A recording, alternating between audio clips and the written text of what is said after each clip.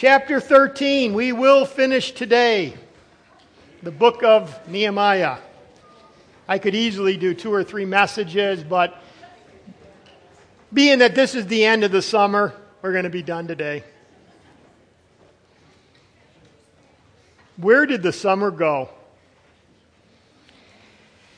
Again, this is our final study. Let me just say a couple things. I'm going to be, in the next 6 weeks, out of the pulpit 4 of the 6 weeks. No, I'm not taking an extended vacation. I will be on vacation 1 week. But there's a number of things that I've got to do as far as planning for home group and leadership. There's a personal project I need to do. It has to do with the church.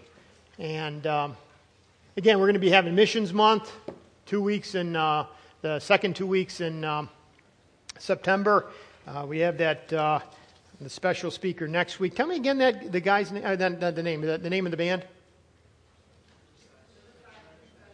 Okay, didn't hear it, but by the way, soft. It's not rocky. I wonder who he was referring to. But anyways, not right. But anyways, if you'd be praying for me again, if you're on my prayer list, I'll probably be sending. I was going to send it out first of last week, but I'll probably send out a little bit more this week. But if you want to be on praying for me, especially during these next 6 months, you can just email me jprince@aabible.org, and I'll send you periodically things that I'm going on in my life. So if you want to be specific in your prayer requests, thank you, many of you who have already said that you would be praying for me. The other thing is too, we're going to be starting a series on Revelation. So come after Missions Month, sometime probably at the end of October. There's a couple messages I'd like to give, but then we're going to get into Revelation, especially hitting chapters 1 through 3. And then 4 and 5, and then 6 through 19 will probably be pretty quick. I'm not going to identify the Antichrist for you, but we'll give characteristics, and then we're going to hit heaven and hell quite hard. So, again, it will be an extended series, but not a 10-year series. Okay, so we begin our last study here in Nehemiah, and it reminds me of a politician from America, and it has to do with perseverance. This guy was persevering. Who was it? Name this politician. He was born in 1809 and suffered his first major defeat in 1832. Already, some of you already know. A year in which he lost his job, was defeated in his first political race, a bid for the state legislature. The next year, 1833, he failed in business. In 1835, 2 years later, his childhood sweetheart died. A year later, 1836, he had a nervous breakdown. Things aren't looking up for this guy. In 1843, he was defeated in a bid for the United States Congress. 5 years later, he tried again and again was defeated. In 1849, he decided to become a land officer but was rejected. In 1854, he was defeated in a race for the United States Senate. In 1956, he lost the nomination for vice presidency. In 1858, he was again defeated in a race for the Senate. A list of defeats like this would be enough to discourage any man. But this is what he often said: I will always do my best, no matter what, and someday my chance will come. And one day it did. And in 1861, Abraham Lincoln became the 16th president of the United States. Now, I like that story because it's a story of perseverance. Isn't it? Perseverance. See, a lot of people start quick, start good. They start running the Christian life very fast, but peter out at the end. But here's a man of perseverance. And I would say this, that perseverance is a true mark of a spiritual leader. Persevering no matter what God allows in your life. And for this man, Nehemiah, he was a perseverer. I mean, again, we've had other men who were perseverers, other women that we could name. Just even in the political realm, Churchill. Sir Winston Churchill was one of those men. He had that famous speech, "Never give up." And he said it like 10 times. Never. And the whole speech is like 40 minutes. It's only one little part. Never, never, never, never never give up. Actually, that speech was given at a college in October 29th, 1941. I mean, Germany, Nazism, was on the verge of overwhelming the island, right? The island across the pond.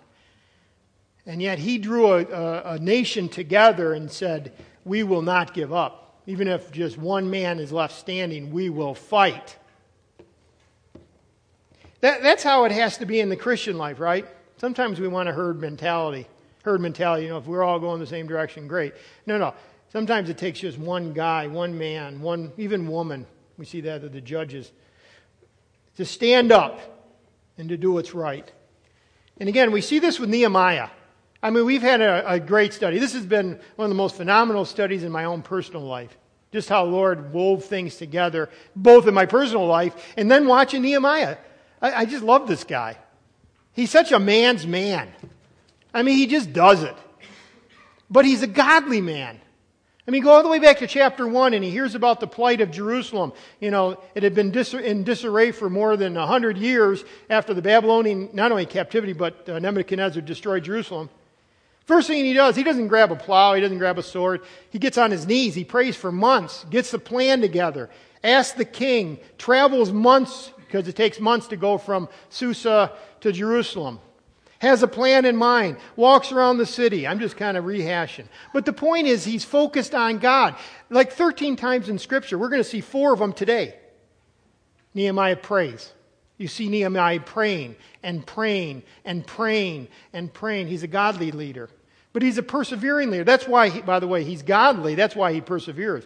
Because who he's seeking to please is God himself. He's not trying to find the pleasure of man. He's not trying to be a man pleaser. He just kept fighting his battles to the very end. After building the walls in 52 days, he brings the people together. They have a great revival. And he stays as governor in the land for 12 years. And we're going to look at that in a moment. One man said this, to the end of his days, Nehemiah retained the same zeal that mobilized the Jews to rebuild the walls, and that made him intervene to abolish the exploitation of the poor, and that also allowed him to go up against the opposition. Remember Sanballat and Tobiah and all the other Arabs that were against him? But I like what that guy said, with the same zeal. The same zeal that he had at the beginning is what you see today at the end of his ministry, of his leadership. The same zeal. He wasn't a flash-in-the-pan leader. He lived a long life, and he stayed focused on the original vision that God had given to him, and that was the restoration of Jerusalem. Not only physically, the walls, but the people. And that's what we're going to deal with today, the people. By the way, this is the last chapter of the book, and it's about perseverance. Again, I would say this might be then considered the most important chapter of the book. See, because if I started going through and saying, okay, chapter 1, 2, 3, 4, 5, okay, he did good, he left, problems, but you never see him again. But this is the book of how he ended.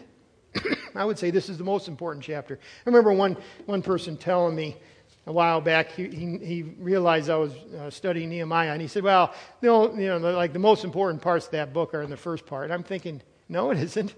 The most important part of the Nehemiah is the end of the book. How did it all end up? How did it all work out? So this is a very, very important chapter. It's not just how we start, it's how we finish that counts. I think of the great apostle Paul in 2 Timothy chapter 4. Remember what he says? Now this is him in a Roman prison, about ready to be, as tradition says, beheaded. He says, I'm already being poured out, and this is 2 Timothy 4:8, Paul speaking. I'm already being poured out as a drink offering. And the time of my departure, that's his death, has come. But notice what he says. I've fought the good fight. In other words, I've been a good soldier, because soldiers fight. I've fought the good fight. I've finished the race. I've been a good athlete. The Christian life is a race. I finished the race. And I have kept the faith. That's an allusion to a guardian of truth. I've kept the faith. I've kept the faith. Could that be said of you? I fought a good fight, I finished the race, I've kept the faith. By the way, those verb tenses are, the idea is a completed action with continuing results. Because Paul fought the good fight, finished the race, kept the faith, they had residual effect on people. We are just running this race and we're passing the baton. And the older you get, the more you realize that, don't you? Man, don't blow it in the last part of your life. Do you know how many people in Scripture in the last years of their life, that's when they blew it? Run the race well to the end. It has residual results.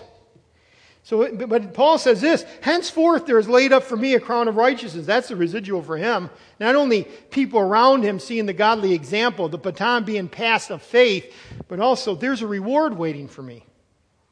And if we run well and finish well, there's a reward. Which the Lord, the righteous judge, will award to me on that day. That's the Bema. And not only to me, but also to all who have loved his appearing. Stay faithful. Stay faithful. And again, to the end. And this is what you see with Nehemiah. He stays faithful to the end of his ministry. And again, I'm not going to just say leadership. It was a ministry. It was an appointment that God gave to him. Aroused the interest in Susa. Went and helped the Israelites in Jerusalem to rebuild the wall. It wasn't just leadership, it was a ministry. God needed the man. God needs you. Well, be careful how I'm saying that. God wants to use you. How about that? Isn't that great? Isn't it great to know that God wants to use you? Isn't it a great privilege to be in ministry? Is that true? It is such a great privilege to serve the King of Kings. You have the great privilege of serving him. And yet some who have that great privilege, you've been saved, brought into his family, given a gift, and you don't use it. Wow. In no way can you say that's faithful. That's not faithful. God has given you a ministry. Are you accomplishing it? I trust you are. Well, let's go to the text. It says, on that day, and I think all the versions pretty much say that, on that day, they read from the book of Moses, which is the Pentateuch, the first five books. In the hearing of all the people. Because again, the book of Moses was synonymous with the Pentateuch. By the way, the Jerusalem people, or the Israelites read on like a reading schedule, a calendar. So they were reading out of the book of Moses, which is it's something important for us to remember. We need to get in the book. We've said that many, many times through this series. Because it's through the Word of God that we are confronted with our own selfishness and sin. And we need to get in the book. And many of us do not get into the book on a regular basis. But they were reading in the book of Moses. And in a moment, you're going to find out they were reading in Deuteronomy 23, verses 23 to 6. In other words, we can identify exactly where they were reading based on their response. But that'll be in a moment. But let's first of all just determine, what does it mean on that day? On that day. What do you mean, what day? Well, actually, from the last verse in chapter 12, again, verse 46, to the first verse in chapter 1 of 13, chapter 13, verse 1, there is a long, there's an amount of time. So he's saying on that day, he's not referring back to chapter 12, but he's actually referring to when Nehemiah became governor for the second time. Okay? See, Nehemiah in 444 or 445, depending on how you calculate, 444, he becomes governor of Jerusalem the first time. That's when the walls are being built. By the way, that is when the prophetic clock of Daniel's 70 weeks starts. And we won't go into that, only to say that was a momentous day in the life of Israel as a nation. 444 BC. But this, on that day, is the second time he becomes governor. What do you mean second time? Well, if you go to chapter 5, verse 14. Go back to chapter 5. Because I just want you to see this so you get the picture. And this is where he's talking about his generosity. Remember, Nehemiah was a very generous man. For 12 years he ruled in Jerusalem the first time. And he says that in verse 14. Moreover, from the time that I was appointed to be their governor in the land of Judah, from the 20th year to the 32nd year of Artaxerxes the king, well, it would take 20 to 32nd. What is that? That's 12 years. Neither I nor my brother ate the food allowance of the governor. See, he was the governor between the 20th and 32nd year. That's 12 years. He was governor of Jerusalem for 12 years. And it was in those 12 years that all of chapters 1 through 12 happened. Actually, chapters 1 through 12 all happened in the first year of that 12 years. Now, if you go over to chapter 13, verse 6, and we're going to see this in a moment, but in verses 1 to 5, there's some problems in Jerusalem. But look at what he says. Verse 6, while this was taking place, I was not in Jerusalem, for in the 32nd year of Artaxerxes, king of Babylon, I went to the king, and after some time I asked leave of the king. So what had happened is he was there for 12 years. There was an extended amount of time that he was not in Jerusalem, and now chapter 13 picks up where he's governor again. So on that day, there was an absence. By the way, in his absence, the people went astray to their former ways again. Okay? And they were led by the high priest Eliashib. You see that in verses 4 and 5. Such a defection called for the needed reforms that we're going to see in chapter 13. Now, I will say this. It was during the time that Nehemiah was gone that most likely, and I'm going to say most likely, underline, most likely, that Malachi the prophet preached, prophesied, wrote his 4 chapters of Malachi. Okay, so you have Nehemiah getting the burden, going to Jerusalem, governor for 12 years. He leaves for amount of time. Is it 1 year? Is it 20? We don't know, but I have an idea. During that time, Malachi basically steps in, spiritual leader, writes Malachi. Nehemiah comes back. That starts chapter 13. And that also means this, that chapter 13, verse 31, okay, the last verse of Nehemiah, the last verse of chapter 13, the last verse of Nehemiah, is really the last word of the Old Testament. Okay? Because Malachi had actually been written before Nehemiah returned. The last word is, remember me, O my God, for good. Which is actually what is the title of your bulletin. Okay? We always have a header. It's kind of just neat how the Old Testament, in that sense, ended in a prayer. Okay? So, how many years? How many years between the first 12 and then this last chapter 13? How many years was he gone out of Jerusalem? Well, I got, as I read a few commentary, the gamut goes from him returning in 430, which would put it about 1 year. In other words, he leaves and a year later he comes back. I find that kind of hard to believe because of all the things that were happening and because it took about 2 or 3 months to go one direction. You didn't hop on a flight, right? This was long and arduous. Just to get from Susa back to Jerusalem, or Jerusalem to Susa. So, how many years? Well, some say it could have been as late as 425 or 420. If it's 420, that would have been about, let's see here, 44, 20-some years later. Probably that's too long. Well, let's just say it this way, though. I was thinking about this. Let's say it's about 10 years. Again, we don't know. I tend to think it's around the 5 to 10 year range. Just because of the problems and how things worked out, and some of the same players are there and stuff like that. I don't think it's 1 year in between. I think it's probably a little more than that. But we don't know. But, let's say the guy comes to Jerusalem when he's 40. He's there for 12 years. That puts him at 52. He leaves for 5, 10 years. He's returning when he's like 60 plus, which I find interesting in 2 things. One is, notice his energy. I want you to notice his energy through chapter 13. Just notice his energy. But the second thing is the fact that he's there. So many people drop out. He stays focused. And I understand health, and I understand, we start losing energy, right? Is that true? Like if you're 55, 60, 65, 70, is it true that you don't have as much energy when you're 25? But the point was, he still took the challenge.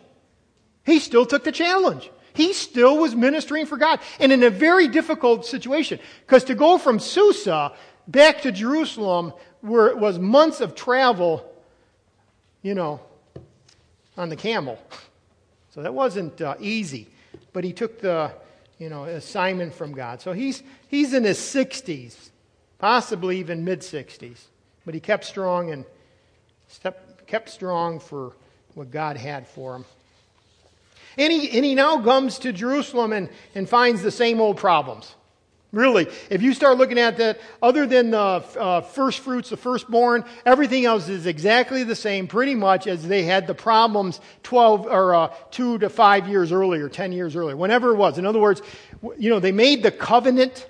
That was 11 years before he left, but they made the covenant. That was chapter 9, 10, 11. We looked at all that. We will do this. We will serve you, God. We will. He comes back and they're in the same state. It's like the parent who talks to the kid, no, you don't do that. Mommy, Daddy, I will not do that again. 2 days later, still doing it. Prone to wander.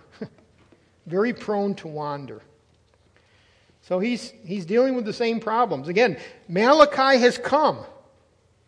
He has preached to them too.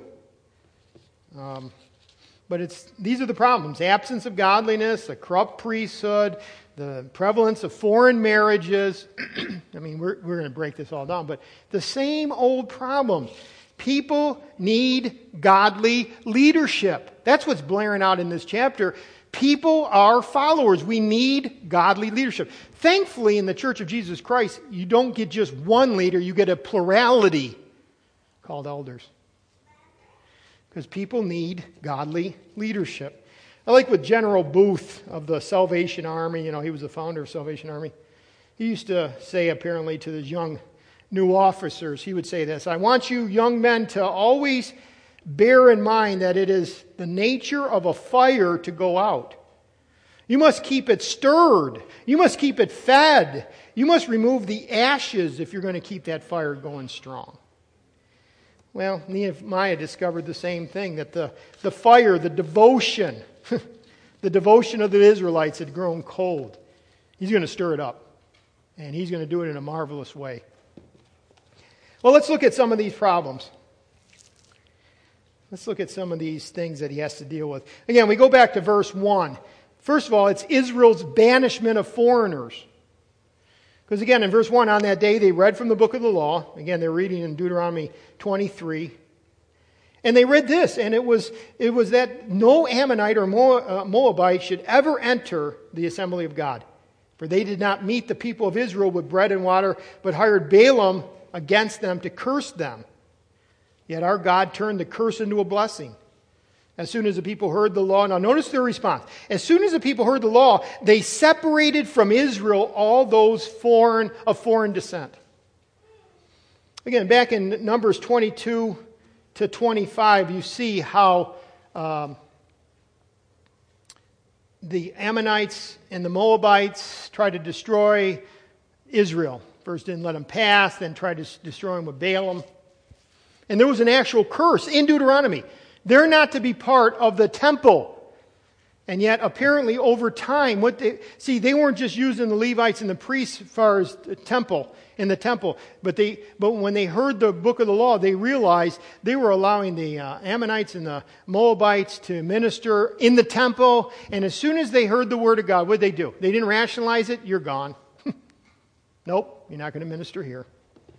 In other words, upon hearing God's word on the matter, they obeyed. Let me add a word. They obeyed immediately. Immediately.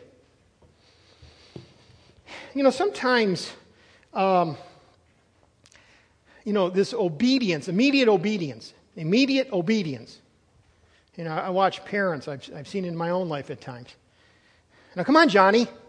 No, Johnny, I want you to come over here, Johnny. No, Johnny, no, I'm going to count to 3, Johnny. Johnny, this is my last warning.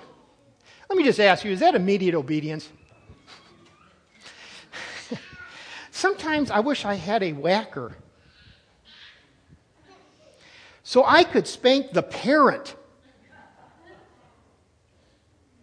Boy, that's pretty severe. No, because you're training your child not to listen to God. How about, is that severe? See, God doesn't do that. He wants immediate obedience. I just find this interesting that they heard, and these foreigners were part of the temple worship, and Israel said, nope, if God says it, we're going to move in a different direction. So that's the first one. Israel's banishment of foreigners. That wasn't done by Nehemiah. That was actually just done by Israel. They just heard the word of God. Isn't that just a crazy way I just said it? They just heard the word of God. The powerful, sufficient word of God, and it changed them. That's how it should be for us, right? We hear and we obey. How about the second one? Nehemiah's encounter with Tobiah. Verse 4, this is where Nehemiah picks up the narrative for himself. Now, before this, Eliashib, the priest, now he's the head priest, who was appointed over the chambers of the house of God and who was related to Tobiah. Wait, who's Tobiah? We'll go to chapter 2. Now, you know, if you've been in the study, chapter 2, verse 10. It says, Tobiah the Ammonite. Uh-oh. See, that was the guy that, no, wait, they're not supposed to be in the temple. In fact, verses 1 to 3 is probably referring to Tobiah. It's not just other people. It's, wait, what is he doing in the temple? By the way, in chapter 2, verse 10, Tobiah the Ammonite servant heard this. It displeased them greatly that someone had come to seek the welfare of the people of Israel. He's talking about Sanballat and Tobiah. They were enemies of Israel. Tobiah was an enemy of Israel. He's an Ammonite. Not just because he's an Ammonite, because it says he didn't want the best for them. Let's just look at a few other things. Just as a reminder, verse 19, chapter 2, verse 19. Again, we'll just pick out Tobiah, not all the other people. Tobiah the Ammonite servant, okay? They jeered at us and despised us.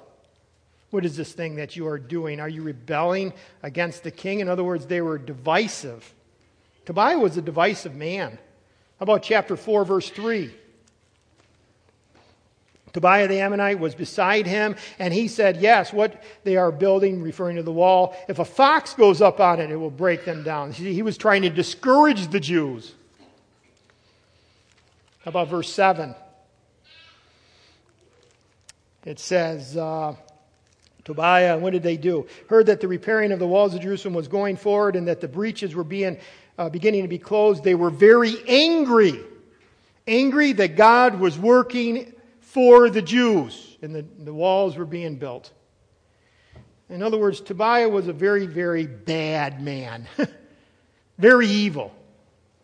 Well, let's continue to read in chapter 13, verse 4, where we're in our text. So, he was related to Tobiah. Verse 5, and prepared for Tobiah a large chamber, i.e. in the temple, where they had previously put the grain offering and the frankincense and the vessels and the tithes of grain and wine and oil, which were given by the commandment to the Levite singers, gatekeepers, and contributions for the priests. See, what it was is the temple, the way the temple was built, they had these storage areas around the main, what you think of as the temple, okay, the court, and then the holy and the holy of holies. But around there was these storage. Because when the tithes and offerings of grain and everything were brought in, they were put in those storage areas. Well, what had happened is they cleaned out some of those rooms. Come on, Tobiah, you can live right here. Do you see how an affront that was? Well, this was taking place, verse 6, I was not in Jerusalem, there again. But I went to the king to go back. After some time, I asked leave of the king and came to Jerusalem. Verse 7, and I then discovered the evil. And I love it, Nehemiah, because he's willing to call evil, evil. Do we always call evil, evil in our society? No. Do Christians always call evil, evil in our society? No, sometimes we don't. We back down because it may not sound right. But I discovered the evil that Eliashib had done for Tobiah, preparing him a chamber in the courts of the house of God. By the way, it's plural, courts. One guy was saying, well, his belief is that it wasn't just one room, it might have been a multiple rooms that were being used by Tobiah. It was almost like his flat, his penthouse, as it were, I mean, he was evil. Especially from what Deuteronomy 23 says. No Ammonite should be ministering in the temple. Certainly no Ammonite should be ministering or living in the temple. See, the point is this. Tobiah could oppose God's work while posing to assist it. He's posing, he's playing out like he's assisting God's work. He's right there. He's probably being encouraging to the priests and stuff. But the point is that he can undermine the work of God by being there. That's how Satan works. Takes people, by the way, weaves them in. That's why in Scripture there's a lot of times where you hear about the wheat and the tares. You want to do a lot of damage? See, it doesn't do much damage to Christianity when you have a person, and let's say, not that it is, but, it's obvious, this person does not believe that Jesus Christ is God. Well, that can be an argument. But you get a person in the body, stirring up problems in the body. I think of 1 Timothy 1, among whom are Hymenaeus and Alexander. Remember those two guys? Problems, big problems. That's 1 Timothy, the book of 1 Timothy. 2 Timothy, Hymenaeus is also mentioned. Now he doesn't have Alexander any longer. I don't know if Alexander died or what happened to Alexander, but now it's Hymenaeus and Philetus. Kind of Alexander's replacement. But this is what it said of Hymenaeus. And their talk will spread like gangrene. The talk there is false teaching. They wove themselves in, like Paul says to the Ephesian elders, there's going to be problems from without, but from among you, they'll be like ravenous wolves. Yeah, elders need to protect the body of believers from false teaching. By the way, you also have to protect the body from divisive character. People who have divisive character. What does it say? For the divisive person in Titus chapter 3, give them one warning, give them a second warning, and then it says have nothing to do with them. Well, who is he speaking to? He's speaking to the elders, speaking to leaders. To the immoral, 1 Corinthians 6, it says this, not to even eat with the immoral person. Why? Because you don't want to show acceptance and fellowship with a person who is immoral that says he's a believer, says he's a brother in Christ. See, it's not just the Tobiahs. There's people that Satan, his people, that he seeks to destroy the church, not from without, but from within. So Tobiah has to be dealt with. Let me give you one other thing too. In his response, you're going to see this, that authority, judgment, and condemnation must be based on the Word of God. In other words, why is it right for Nehemiah to call what happened with Eliashib by bringing Tobiah into the temple area? Why did he call it an evil thing? Why was he able to call it an evil thing? Because he was basing it off of the Word of God found in Deuteronomy 23. So if you're going to have authority, if you're going to be able to make a judgment, and if you're going to be able to condemn an action, and I'm going to use the word action carefully, then it better be based on the Word of God. Sometimes we try to make judgment calls based on our own, I'll use these words, preference. I don't care about your preference. Tell me what the Word of God says, right? By the way, you shouldn't care about my preference. It's immaterial. I have certain preferences on music. I have certain preferences on many things in my life. It's not preferences we're dealing with here. We're talking about outright disobedience to what the Word of God says. He was able to call it an evil thing because he knew what Deuteronomy 23 had just said. Okay? That was being read to the people. And notice his response. Verse 8, what does the next two words say? My version says this, very angry.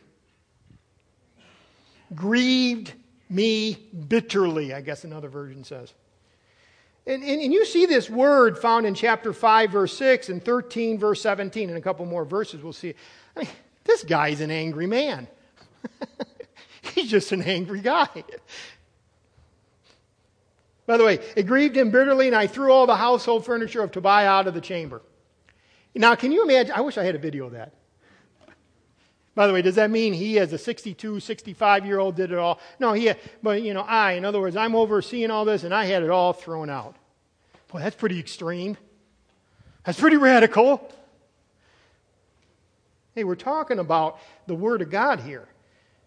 And then I gave orders, I commanded, in other words, that they cleanse they cleanse the chambers, they being his servants. By the way, that's in the intensive. They probably cleansed it both ceremonially and one guy said this, even fumigation. Probably the smell. They didn't want a trace of Tobiah left in that temple. Because they would burn incense and everything else. It took some time, So they probably fumigated the whole thing and then ceremonially got it clean. That's pretty intense. And I brought back the vessels of the house of God with the grain offering and the frankincense. But the point I want to make is, an application, he was angry. Remember what Paul says in Ephesians 4, be angry and what? Sin not. We need to be angry at times. I'm not saying you walk around as an angry man. David in Psalms 4:4 said, be angry and do not sin. That's actually where Paul borrowed Ephesians 4:26 from. See, anger is not always a sin. Notice anger a lot of times is a sin. Colossians 3 talks about don't be angry. Put off anger, put off malice. But there's a time to be angry. That's what Ephesians is talking about. Be angry, don't sin. Be angry, don't sin. There's a time to be angry. I like what Paul Tripp, actually this week in his, if you don't get Paul Tripp's, Wednesday's Word, I think it is. This week in Paul Tripp Wednesday Word, he actually talked about anger. It's pretty interesting. But he had this statement. He said, this is the principle when it comes to anger. This is a biblical principle. The biblical acceptability of your anger, in other words, if it's biblically acceptable of your anger, depends upon the law which you are angrily defending. The biblical acceptability of your anger depends on which law are you defending. In other words, do you get angry because your law has been violated? The kingdom of self, the kingdom of I want my way. Is that why you got angry? You got angry because something you wanted you couldn't get? Or something you didn't want to have happen to you happened to you? See, was that the law that was violated? Or was it the law of God? When it comes to the law of God, we should get angry. There should be an intensity in our actions. Think about Jesus. Twice it records him cleaning out the temple. But notice the law that was being violated there. It says in verse 16, take these things away. Do not make my Father's house a house of trade. His disciples remembered that it was written, zeal for your house will consume me. Whose house? My Father's house. Jesus was angry. Jesus was righteously angry. Why? Because it was the Father's law that was being violated. It was the Father's house that was being violated. So the biblical acceptability of your anger depends upon the law which you're angrily defending. Which law are you defending? We too often get all upset about our own selfish kingdom being violated. I like how one guy said it. Deep-seated wrongs are seldom corrected except by people who have first become sufficiently angry.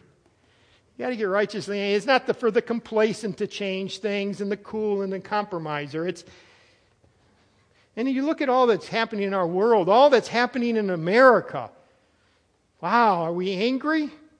I'm not telling you walk around as an angry man, angry woman. I'm saying that there's an emotional tug on your heart. This is wrong. Well, I guess in that sense you are. Let's look at the third. I see time is slipping away, and I have made the promise we will finish Nehemiah 13. Did I ever tell you the time frame, though? His encounter with Judah's officials. Verse 10, I also found out that the portions of the Levites had not been given to them. Well, no wonder. The storeroom was being used by Tobiah. There was no place to store it. so that the Levites and the singers who did the work had fled each to his field. In other words, they had to go back to making, planting their own fields because tithes and offerings for their sustenance, for their survival was not being given. And then look at this angry man. So I confronted the officials and said, why is the house of God forsaken? And I gathered them together and set them in their stations. Wow. Man, he's a man who took charge. He rebuked them. That's what the word confronted or contended with. And what did he do? Then all Judah brought the tithes into the grain. This guy is great. Hey, this is wrong. And he is able to bring them to conviction based on the word of God and then they brought it in.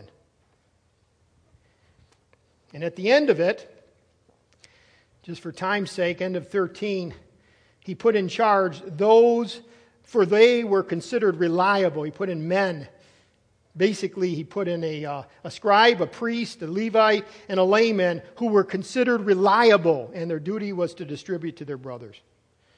It is required in stewards that a man be found faithful, and he puts in faithful men.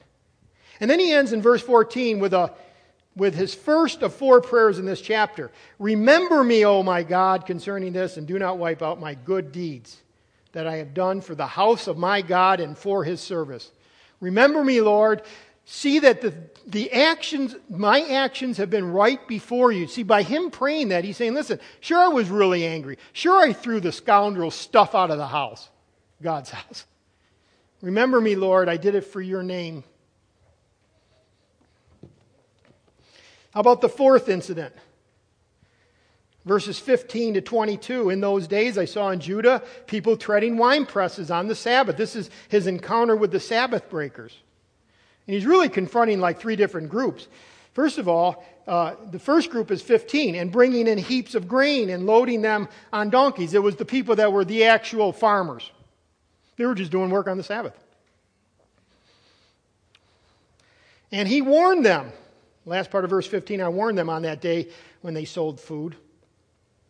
Because they were just bringing it in. Verse 16, Tyrians also who lived in the city brought in fish and all kinds of goods and sold them on the Sabbath. So these weren't Jews. These were just people from another town bringing their goods in. And then verse 17, I confronted the nobles. Because the nobles weren't the farmers. They were the ones that were allowing all this. See, it's one thing to be the farmer. It's another thing to be the guy that's in charge. So he's just an angry guy. He must just be an old man that's frustrated with life. That's how I would be afraid to see how sometimes Christianity would respond to Nehemiah in this day and age. He's just ungodly. He's just upset about everything. No, he is godly. That's why he is upset. He confronted the nobles of Judah and said to them, what is this evil thing? Again, that's the same wording as verse 7. That you are doing, profaning, polluting. That's in the PL, in the intensive, profaning the Sabbath day. Did not your fathers act this way? And did not our God bring all this disaster on us? He's referring to the Babylonian captivity. Hey, listen, they violated the Sabbath. You know what happened to them? They're gone for 70 years. You think it's any better for us? God is faithful. God is just. God is consistent. So verse 19, as soon as it began to grow dark at the gate, this is his response. See, he's not only confronted them, but now I commanded them that the doors should be shut, locked. And he gave orders that they should not be opened. And I stationed some of my servants at the gate. So he locked the doors, but he's not going to just trust that the doors be locked. He's going to station some of his people right there. And verse 21, I warned them and said to them, why do you lodge outside the wall? He's talking to the probably Tyrians at that point. The people that are trying to get into Jerusalem. And for 1 or 2 days, they didn't believe me, but they saw I was serious. Verse 22, then I commanded the Levites that they should purify themselves and come and guard the gates. Not only his servants, but then now the Levites, and to keep the Sabbath day. And then he prays a second time in this chapter. Remember this also in my favor, O my God, and spare me according to the greatness of your steadfast love. Lord, I'm doing this for you. Do you think Nehemiah was the type of guy who could win friends and influence people? He probably didn't have a lot of friends, but he certainly influenced people because they followed him. So, how about the last encounter? By the way, in this all encountering thing, I like what John White said. He says, in Christian work, our cowardice in avoiding unpleasantness is currently doing more damage than any damage from, I just came across a new word, irascibility. No, irascibility. Huh? Is that how you say it? Irascibility? Means hot-temperedness. In other words, what he's saying is this. Our lack of getting intense is doing more damage than the times when we do get intense and get angry. Well, I would agree with him. I don't want to offend anybody. And he ends by saying this, on the whole it doesn't. I mean, he said the church has become flabby, old womanish, inept, unwilling to act. Discipline should be reconciliatory and loving, but it should take place, and on the whole it doesn't. Who are we who condone every manner of evil in our midst to criticize one of those rare leaders who does not hesitate to act when the integrity of God's temple is in question? Stop acting like a woman. And I don't mean that derogatorily. No, I don't. I really don't. You're going to see that in 1 minute. I know. You got your apples, right? You got your rotten apples? I'm not trying. Okay. Just give me a couple minutes, ladies, then you can throw them. He encounters the last ones. They violate mixed marriages. Yeah, in marriages there are mixed messages. Verse 23. And in those days, again, all this refers to the second time he's the governor. Also, I saw the Jews who had married women of Ashdod, Amnon, Moabite. Wow. And look at this. And half of their children spoke their language. Couldn't even speak Hebrew. That's in the intensive. Couldn't even speak Hebrew. How are they going to learn the law of God? How are they going to hear the word of God? Well, he was nice this time around at least. And they could not even speak the language of Judah. See, they weren't bilingual. They only had one language, and it wasn't the Hebrew, half of the kids. Well, like I said, he was kind of nice. Verse 25, and I confronted them and cursed them, that's intensive, and beat some of them and pulled out their hair, and I made them take an oath in the name of God, saying, you shall not give your daughters to their sons and take their daughters for your sons or for yourself. Wow. And he was kicked out of Jerusalem. No, he was a leader. By the way, I'm not advocating, I'm not going to pull any of your hair. But do we get intense when it comes to sin? Or do we, let's say it this way, maybe we've mischaracterized Jesus. Maybe we've mischaracterized the Lord that we serve. I'm reading this book. The book's name is, let's see here, what is the book's name? It's The Jesus You Can't Ignore. It's actually by John MacArthur. And there's this one chapter where he says this, when it's wrong to be nice. When it's wrong to be nice. And he writes about the common theme in this postmodern America that we live in, how we have to be nice, we don't want to be confrontational, we want to be conversational, we don't want to have conflict, less aggressive, less preachy, less sure of what you really believe. It's really the word academic. What do you mean academic? Well, I looked it up. Academic, and I'll get in a moment, but academic means, here it is. The definition of academic, if you go down through some of the definitions, is this. Now catch this. Belonging to the realm of of scholastic theory and intellectual inquiry where certainty is always inappropriate. See, America has become academic in the sense that, we sit around in the lounges and talk about this theory and that theory, but we're never going to come to a conclusion. No. There is right and there is wrong. So you take abortion, it's wrong. You take homosexuality, it's wrong. You take lust, it's wrong. Always. No, you take anger, it may be or may not. But the point is, so he says, how do we look at Jesus? He was studying through the book of Luke, and he said this. Practically the opposite pattern existed in Christ. Jesus' interaction with the religious experts of his time was rarely cordial. From the time Luke first introduces us to the Pharisees in Luke 5 until the final mention of the chief priests and rulers in Luke 24, every time the religious elite of Israel appear as a group in Luke's narrative, there is conflict. Often Jesus himself deliberately provokes the hostilities. When he speaks to the religious leaders or about them, whether in public or private, it is usually to condemn them as fools and hypocrites. You read that often. When he knows they are watching to accuse him of breaking their artificial Sabbath restrictions of their man-made systems of ceremonial washing, he deliberately defies their rules. On one occasion, when he was expressly informed that his denunciations of the Pharisees were insulting to the lawyers, the leading Old Testament scholars, Jesus immediately turned to the lawyer and fired off, basically, woe to you. The point is this: Jesus was not nice. Jesus was not nice. He dealt with the most respected religious figures in the land. He took on their errors boldly and directly, and sometimes even holding them up to ridicule. He wasn't nice to them by any postmodern standard. And he ends by saying this: it is surely significant that the approach Jesus took in dealing with religious error is so sharply different from the methods favored by most in the church today. By the way, I am not advocating at all being just sarcastic and bullish and in your face and brutish and all this other stuff. All I'm saying is there's times where we just have to speak the truth. And that's what Nehemiah did. And look at verse 26. He even used the illustration of Solomon. Hey, Solomon, he married foreign wives. Look at great Solomon. Look at what damage it did to his life, his ministry, his kingship. And then he ends in verse 29 with, remember them. Probably this is the grandson in Sanballat. Oh my God, because they have desecrated the priesthood and the covenant of the priesthood and the Levites. Thus, verse 30, I cleansed them from every foreigner, from everything foreign. In other words, I took care of it. And then that last final part of the verse is the last part of Old Testament. Remember me, oh my God, for good. Remember me, Lord. Because when it's all said and done, and I stands before you at the bema, it's not going to matter what you guys think or what this church, and this is how it is for all of us. You're the one that matters, because you're going to judge me according to my faithfulness. Have I kept the faith?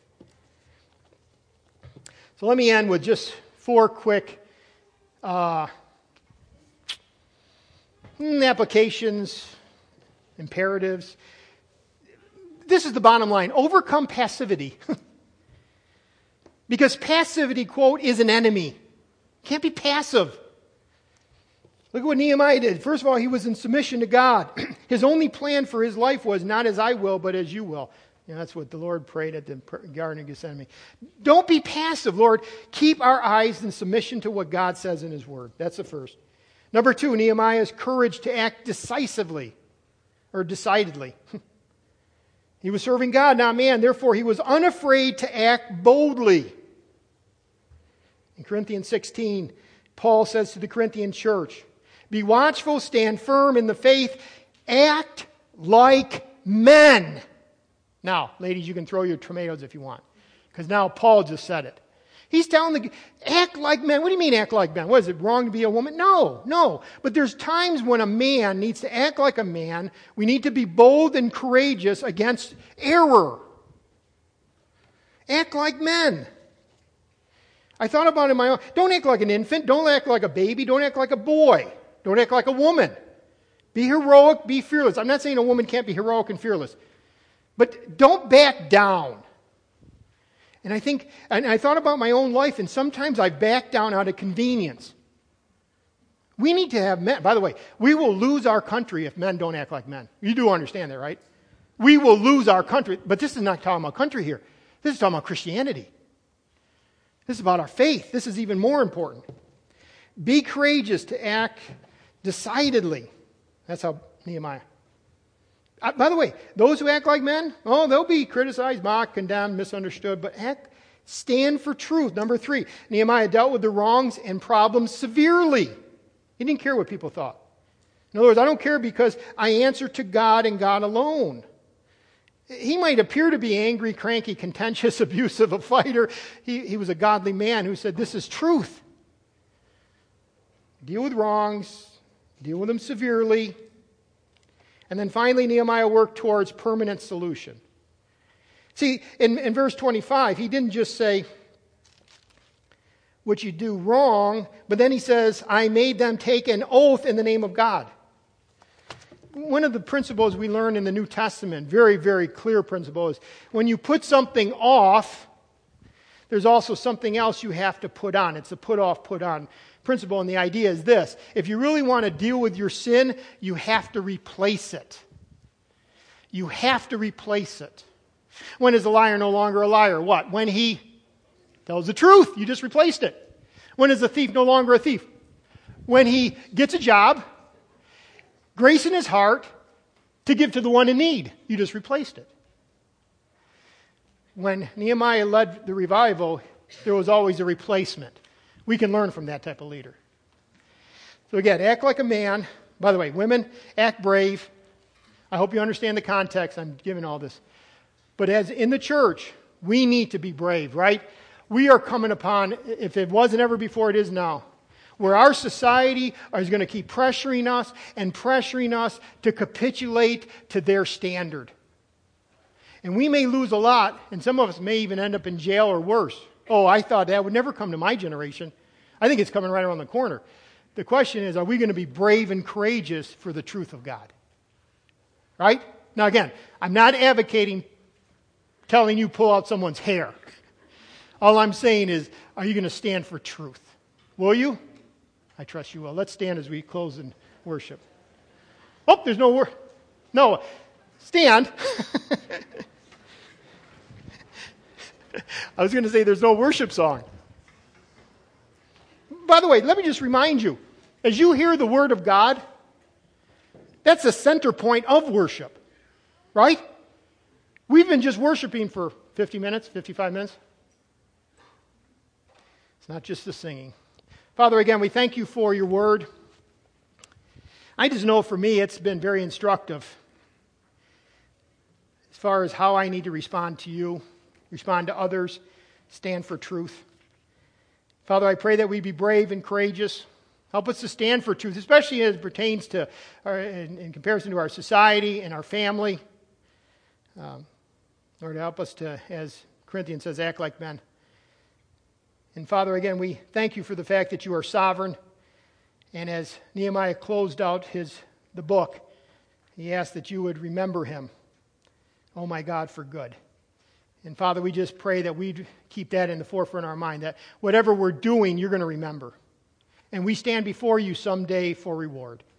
And so we ask that we would be faithful until that day. In Jesus' name, amen.